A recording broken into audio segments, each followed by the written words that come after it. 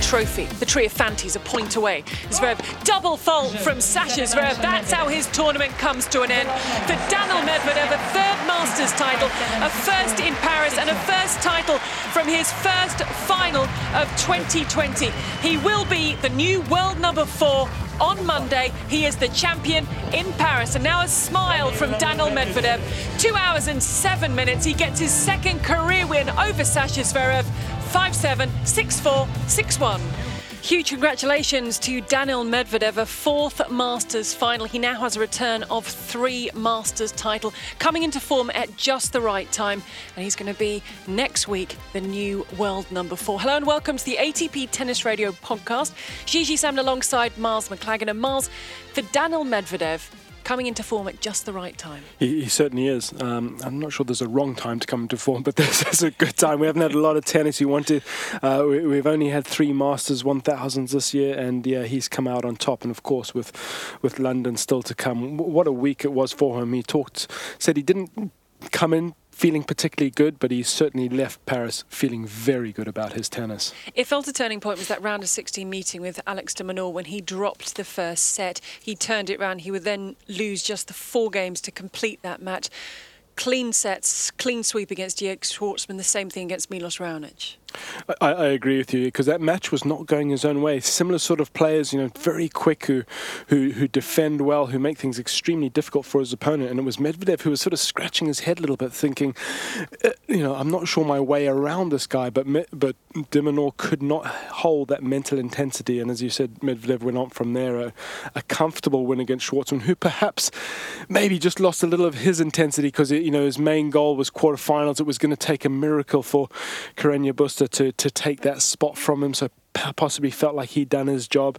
Raonic, the big server, he can. We know how effective a Canadian can be when he's on form. And boy, that final, it was. That's Daniil Medvedev playing some excellent tennis and just looking every bit.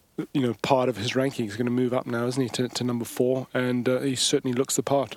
He had to work so hard against Sasha Zverev. He was broken to concede the first set when there was very little between the two. And something else that he's shown through this final, through this tournament, is how well he's controlled his emotions. I've kind of got used to him. I don't know whether it's the crowd that brings it out of him, but these sarcastic thumbs up and the grinning towards his box. Absolutely none of that this week in Paris. He was very controlled, very disciplined, and sometimes it's maturity. He knows what's. He's starting to learn what's best for him, how to channel his energies.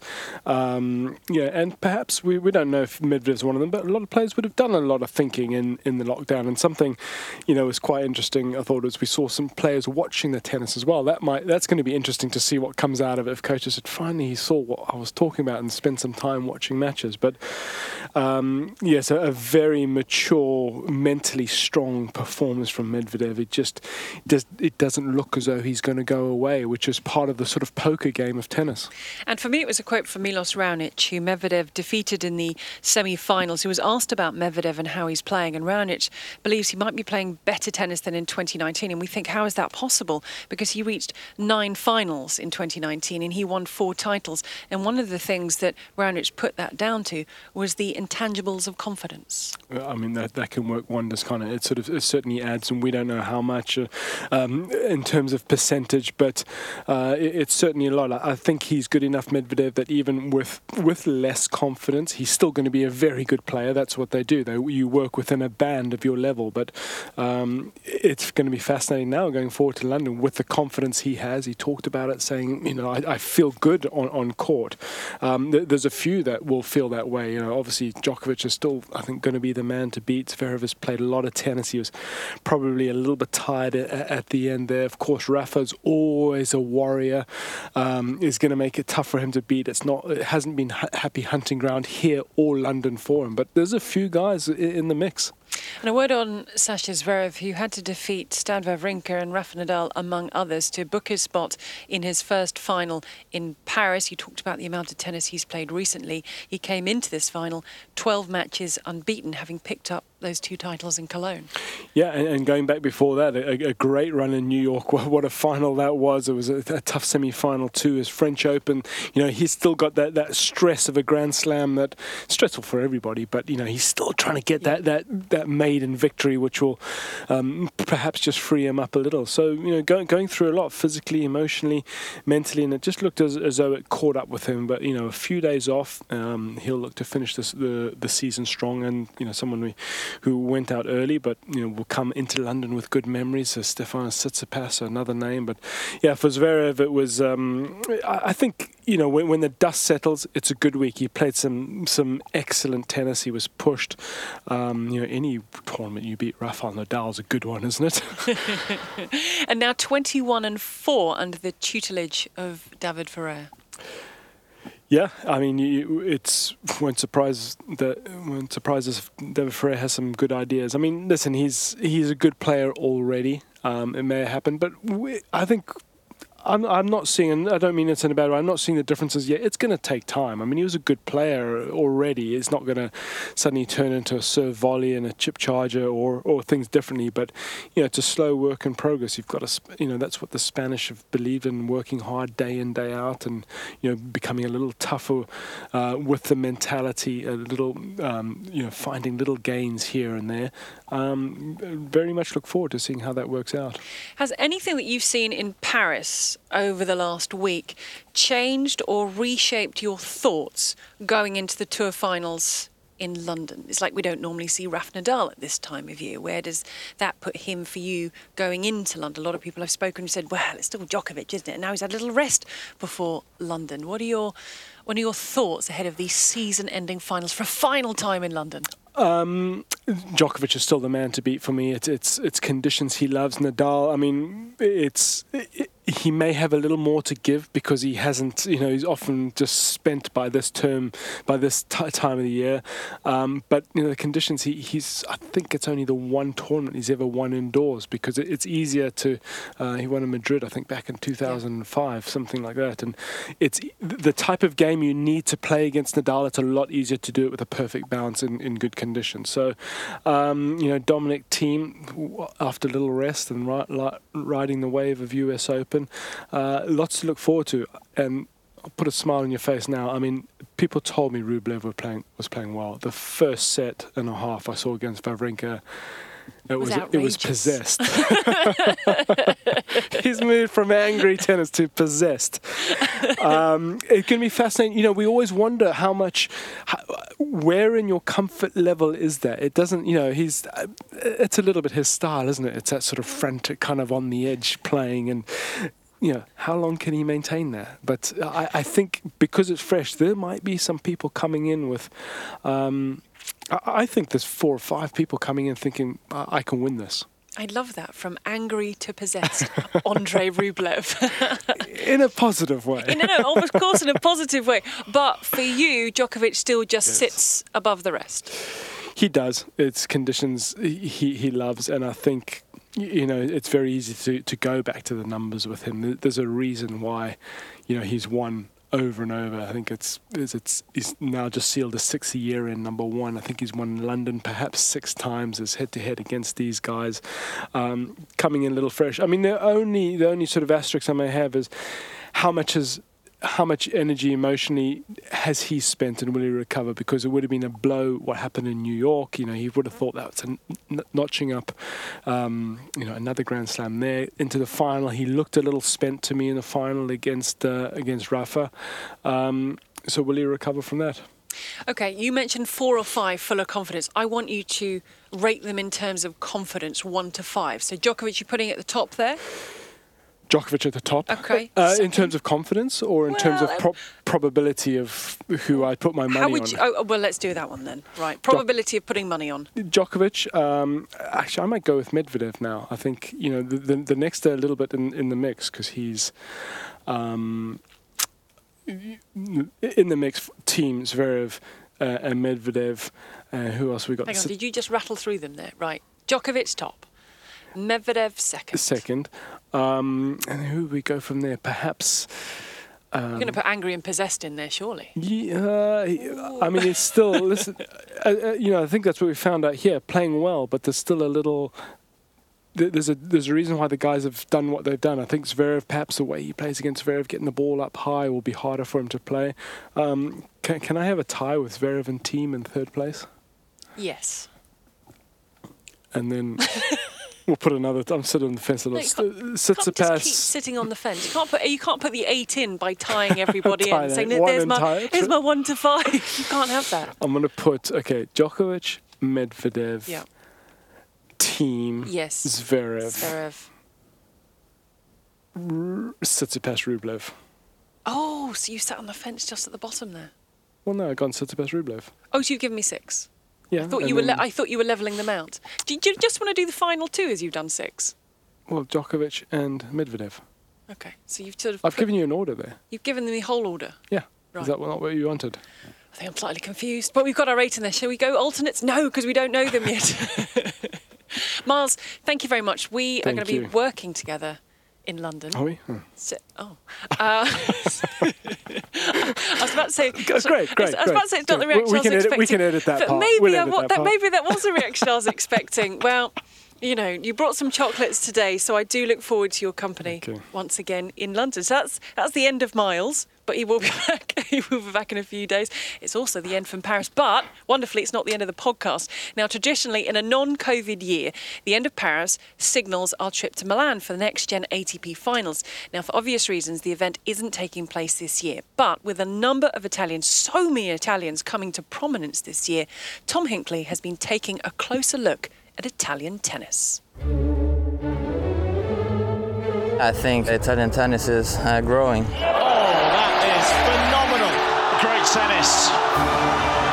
At the moment, we are the future. That's too good. It is a rocket. Well, he is straight nitro. Italian tennis is undergoing a renaissance. With 8 players in the world's top 100 and a host of prospects knocking on the door, the future of tennis, according to their leading light, Fabio Fognini, is bright. I think for Italian tennis movement is quite good because more we are, better is it. So this is great. I think in the future probably we have 4 or 5 names that they are going to be on top of the tennis. While the promise of tomorrow excites, the stars of today are delivering. 2019 saw success for Fabio Fognini and Matteo Berrettini, with both men breaking into the world's top 10. It's really healthy. There are Fabio that is still it's not old. He's not old. He can still win a lot of tournaments and achieve a lot of things. Fabio Fognini is a Masters 1000 champion. He can barely believe it. Fognini's first ATP Masters 1000 title in Monte Carlo paved the way. And with fine form across all surfaces, Berrettini qualified for the 2019 Nizzo ATP Finals. It's me that kind of between him and Yannick.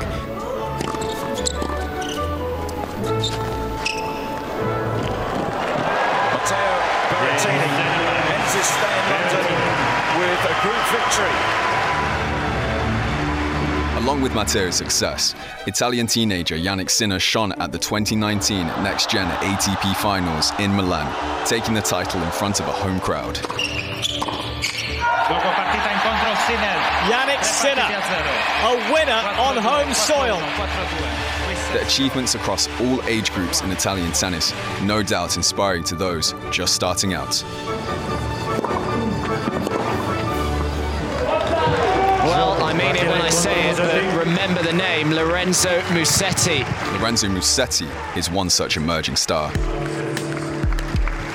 Fabio, Matteo are idols for me because from my childhood I grown watching them play, and for me they are an inspiration because they motivate me to play better and to train harder and to work harder. So I think they are my inspiration. We have really good names even on the back. There is few players junior that not anymore junior, they are 18 but they still compete in the biggest tournament. Oh, wow. Absolute stunner. The depth of quality in Italy has caught the eye. Young talents like Musetti and Yannick Sinner are as excited for the future as those watching them emerge. Tennis, I think now, especially on boys, they are doing like a really great job, and hope to join the team of the top 100 and to be one of the youngest guy in the tour.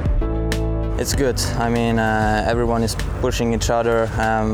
Even the more younger guys are playing incredible tennis. So I think the future of Italy is, I hope so, it's going bigger and bigger. So yeah, I think for sure it's a good start. But it's not only the players pushing tennis forward. With 2 year-ending events now to be hosted in Italy from 2021, the country has a pivotal role in the calendar. Matteo Berrettini again. Is that another beauty? It's really healthy, and it's good that there are a lot of people that are watching tennis here, hopefully in Milan and in Turin in next years. So we're really happy for what is happening here in Italy for tennis. Now, one player who would have been appearing in Milan this year is a young man from Finland with a tricky game to deal with on the court and a tricky name to say off it. Ruusuvuori. Okay, right, that now we all know. So, well, first of all, congratulations on cracking the world's top 100. I mean, what does that mean to you? One of the goals for this year, for sure. It was when they stopped the season, I was 101, and actually I was supposed to be the next week. I was supposed to be number 99.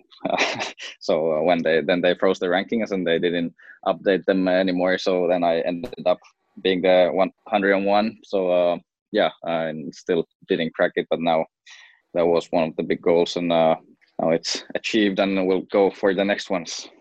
In general, how do you feel that you handle those pressure moments? Are you a calm person?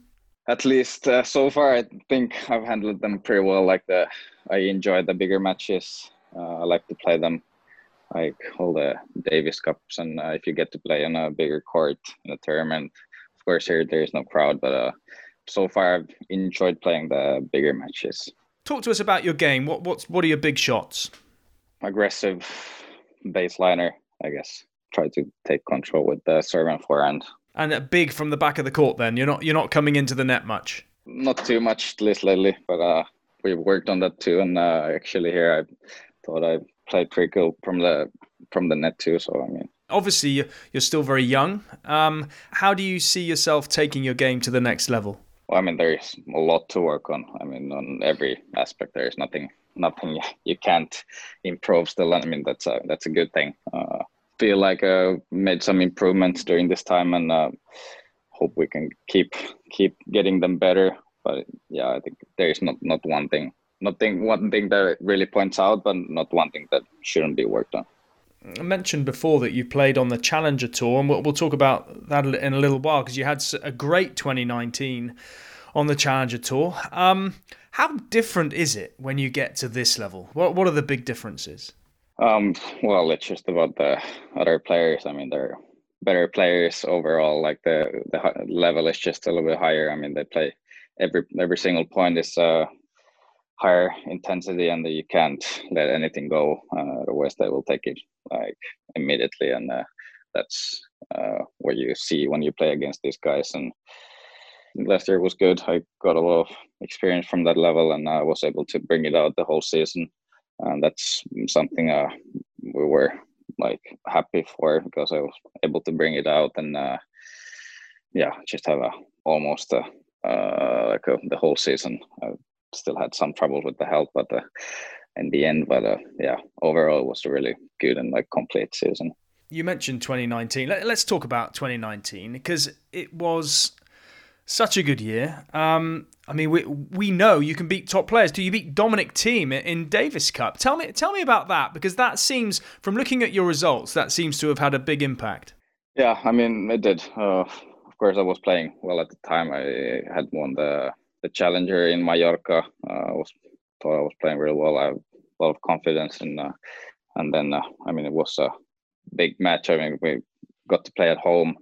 You don't get to do that too often when you're from a small country like Finland, and the tennis is not the biggest sport there. And then we got to play home, and they made it. We played in on a bigger arena, and there was actually a lot of people watching and cheering. So that was something really special for all of us, I'm sure. And then, well, the whole weekend was crazy. Played some good tennis, and of course the conditions were really good. When in Davis Cup, you just have to focus on that one match. It's not the whole week or anything. So it's maybe a little bit easier to put all of your energy in that one match or two matches, and I was able to bring it out.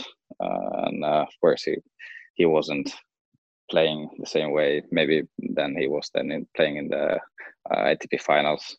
But yeah, I mean, it's just one match, but I was able to bring it out and take it home. And then it was a tie. I mean, we lost the deciding match. There was a lot of chances on each team on that one too. And then it was a matter of just a few points, and it was a tight weekend overall. It's still Dominic Thiem though, isn't it? I mean, he was number 5 in the world then. He's number 3 now. Were there moments in the match when you thought, God, I'm gonna beat him? Am I gonna beat him? How can I possibly be in this position? Yeah, I mean, of course, the nerves were pretty high. I mean, he's an incredible player, and took the lead and won the first set, and then you start realizing that have a good chance here, and then just keep it going, and then I was able to do it, and yeah, it was for sure one of the best weekends of my tennis career and in my life overall. It was crazy. And you clearly enjoy playing in Finland, because you then won, I think the 4th of your challenger wins last year was in Helsinki. How special was that? Yeah, I mean, I like it's my home club. Really like the courts, and of course I played there so much that I know the conditions pretty well. And I won my first future actually also on the club, and then played a couple more Davis Cup matches on that club. And so yeah, it's a special place for me. I really like the center court there. I haven't lost too many matches on that court lately. So yeah, but yeah, to finish the season with that one, it was something special. I mean, there was quite a few people actually watching that one too, and it felt like there was, after Davis Cup, and there was a little boom in tennis overall. So people were following it and coming to watch and cheer, and so it was, I mean, perfect way to end the season. Yeah, that was the 17th of November, and on the same day, pretty much at the same time, Dominic Thiem was playing the final in the Nitto ATP finals. I mean, that must have made you think as well there and then. You're there in the challenger. The guy you've beaten earlier in the season is just losing the Nitto ATP finals. That must make you think, I can do this. It was nice to see, of course, him too. I mean, he was playing some pretty good tennis, and he had played good tennis the whole season. I mean, and that's, of course, what made him get there. I mean, playing the whole season, I mean, it's a one match that I beat him, and then you have to do it for the whole season. That's another thing. But yeah, of course, it still brings a lot of confidence that you can do that, and you want to get there even more because you know that you can compete on that level. So looking back to last season, but also perhaps to beyond that, you mentioned the magic court at your home club in Helsinki. Were there moments down the years which really made you think, yes, I'm good enough, I can do this? Were there specific moments that you remember? The last year of juniors, I kind of started making better results, and then in the end, I won the Masters, the Junior Masters in China. In the US Open, I had 2 match points in the semifinals.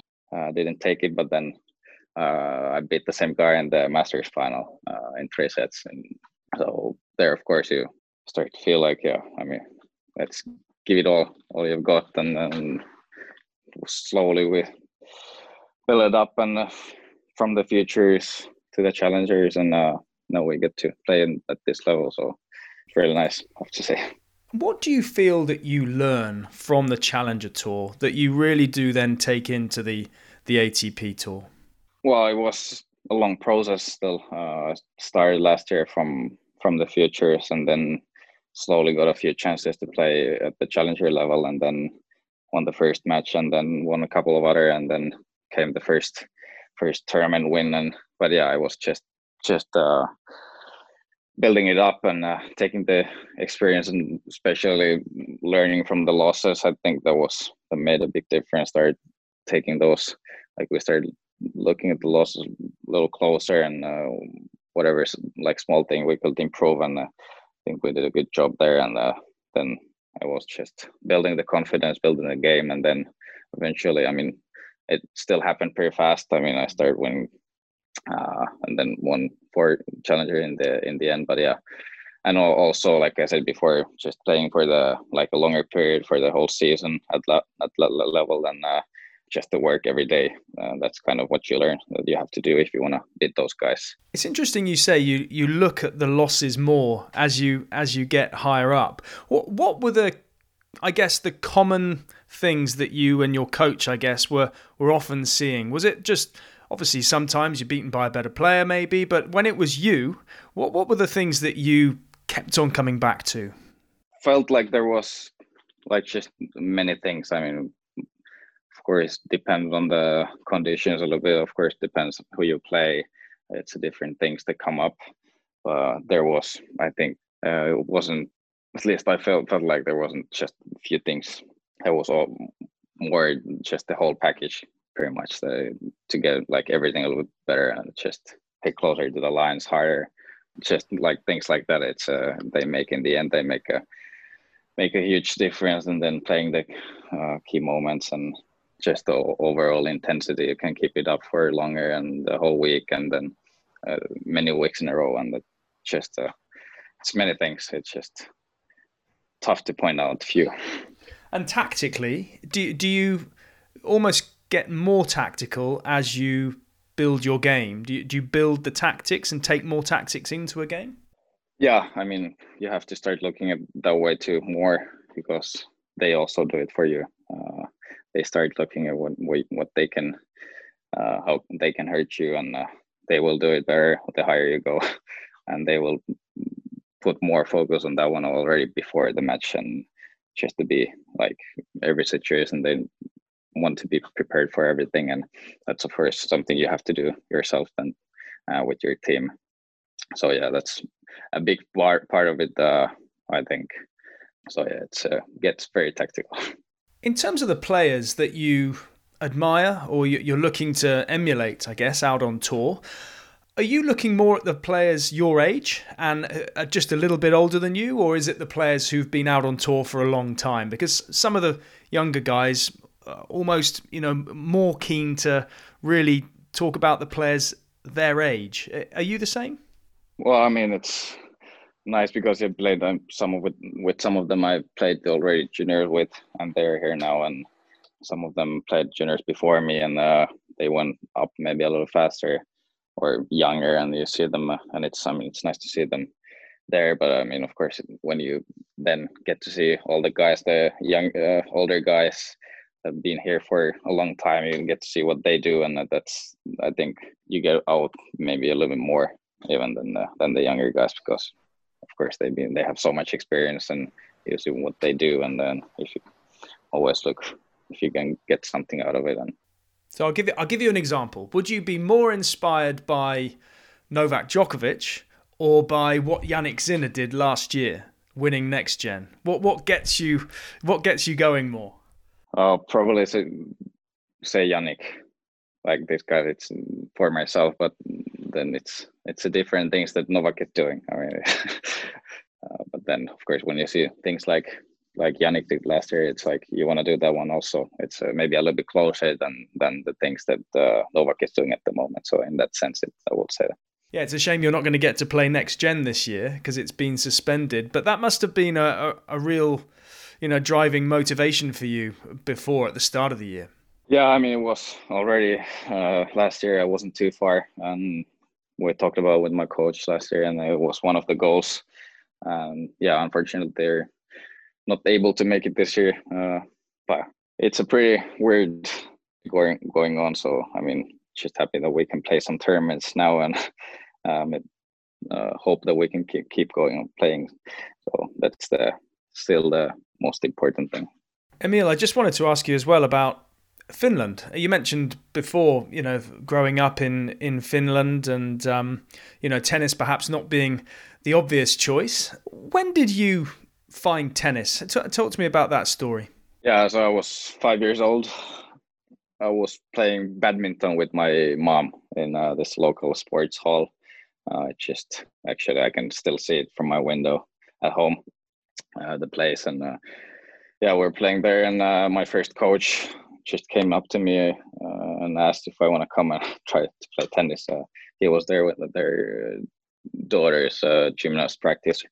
And he just come up to us and asked, and then I went, and that's it. And then it started, and right away I always liked all the ball sports, and I can pretty much play every ball sports. But then somehow tennis hit me. And as a kid in Finland, I mean, how easy is it to get into tennis? I haven't really got a concept of what the weather would be like for most of the year to play tennis, for example. Is it difficult? It's mostly indoors. So, I mean, there is a lot of courts indoors. So, I mean, it is very possible. It's not tough to play tennis. Of course, it's if you then want to play it seriously and go on some tournament, it's pretty expensive, of course. Takes a lot from the family, like mine too, to some effort to make it happen. And it's quite small sport in Finland, so of course there's not, at the moment at least, there's much more kids that then get into ice hockey or football or something like this rather than tennis. But I guess the idols you mentioned, there haven't been many Finnish tennis idols. I guess Jarkko Nieminen, one of the few. Was he always someone that you looked up to? Definitely. Since I was young, I was following him because he was there, up there. The guys before him, I was too young to follow. So he was the first one. And he's still involved because he's the Davis Cup captain, and still practice with him. It's with us, with quite a few of us and the younger guys in Finland. So he's still part of it, and it's nice to go because there isn't too many guys. So if he can share the experiences, I mean, he has a lot of it from a long period of time, and so it's really nice because such a nice guy, and always if you have something to ask, and my coach is also very much involved with him, and they talk a lot, and so it's nice to have him. And those middle years between when you start the game, before say 10, and then when it really takes off, the early teens, were they tough? People talk about there being lots of distractions in that time with other sports and other things that you want to do. How did you kind of get on with all of that? Yeah, I mean, there was tougher times for sure, when it wasn't maybe so much fun playing, but there I have to thank my parents. They pushed just that much that kept me playing, and just go to the practices and stuff. And then let's say before you're 8-9 years old, and so there I have to thank my parents. But I mean, you live a little bit different life than the other kids your age for sure. I mean, I was doing morning practices when I was really young, and it's quite a different life, and you have to give up something, but then of course you get something back. So it's but I've always liked it, so for me then it never was a problem. And when you're not playing tennis, or when you weren't playing tennis coming through, what were you doing? What else do you like doing? Always like to play every kind of sport, especially when I was younger. Ice hockey I actually played a lot. I did go to a few actual in a team for practices, just a couple, but then I always like to just go out and have some fun with friends and play. So we used to do it before and after tennis practices at the younger age, and friends, family. I mean, that's a big part of it. It still is the time that I have then spent with the friends and stuff. Ice hockey's a pretty physical sport, isn't it, though? I mean, at what stage did your coach say to you, hang on, Emil, No more ice hockey. You can fit more fishing, less ice hockey.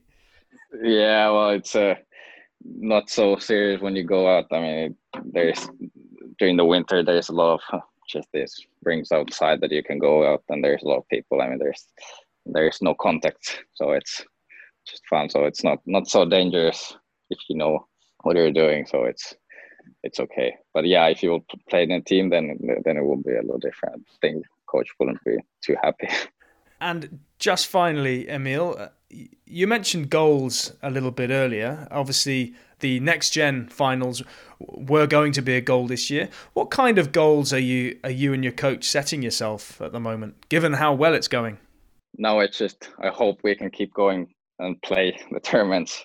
So that's the first thing. So it was a little tough to set goal when they stopped everything, but now we're back, and so there's no limits at the moment. I mean, just keep going, get the ranking as high as possible, get as much matches as possible, the experience from different guys playing different kind of opponents, and then just improve their own game like we've been doing, and see how high you can go and how deep in the tournaments you can go. Thank you very much.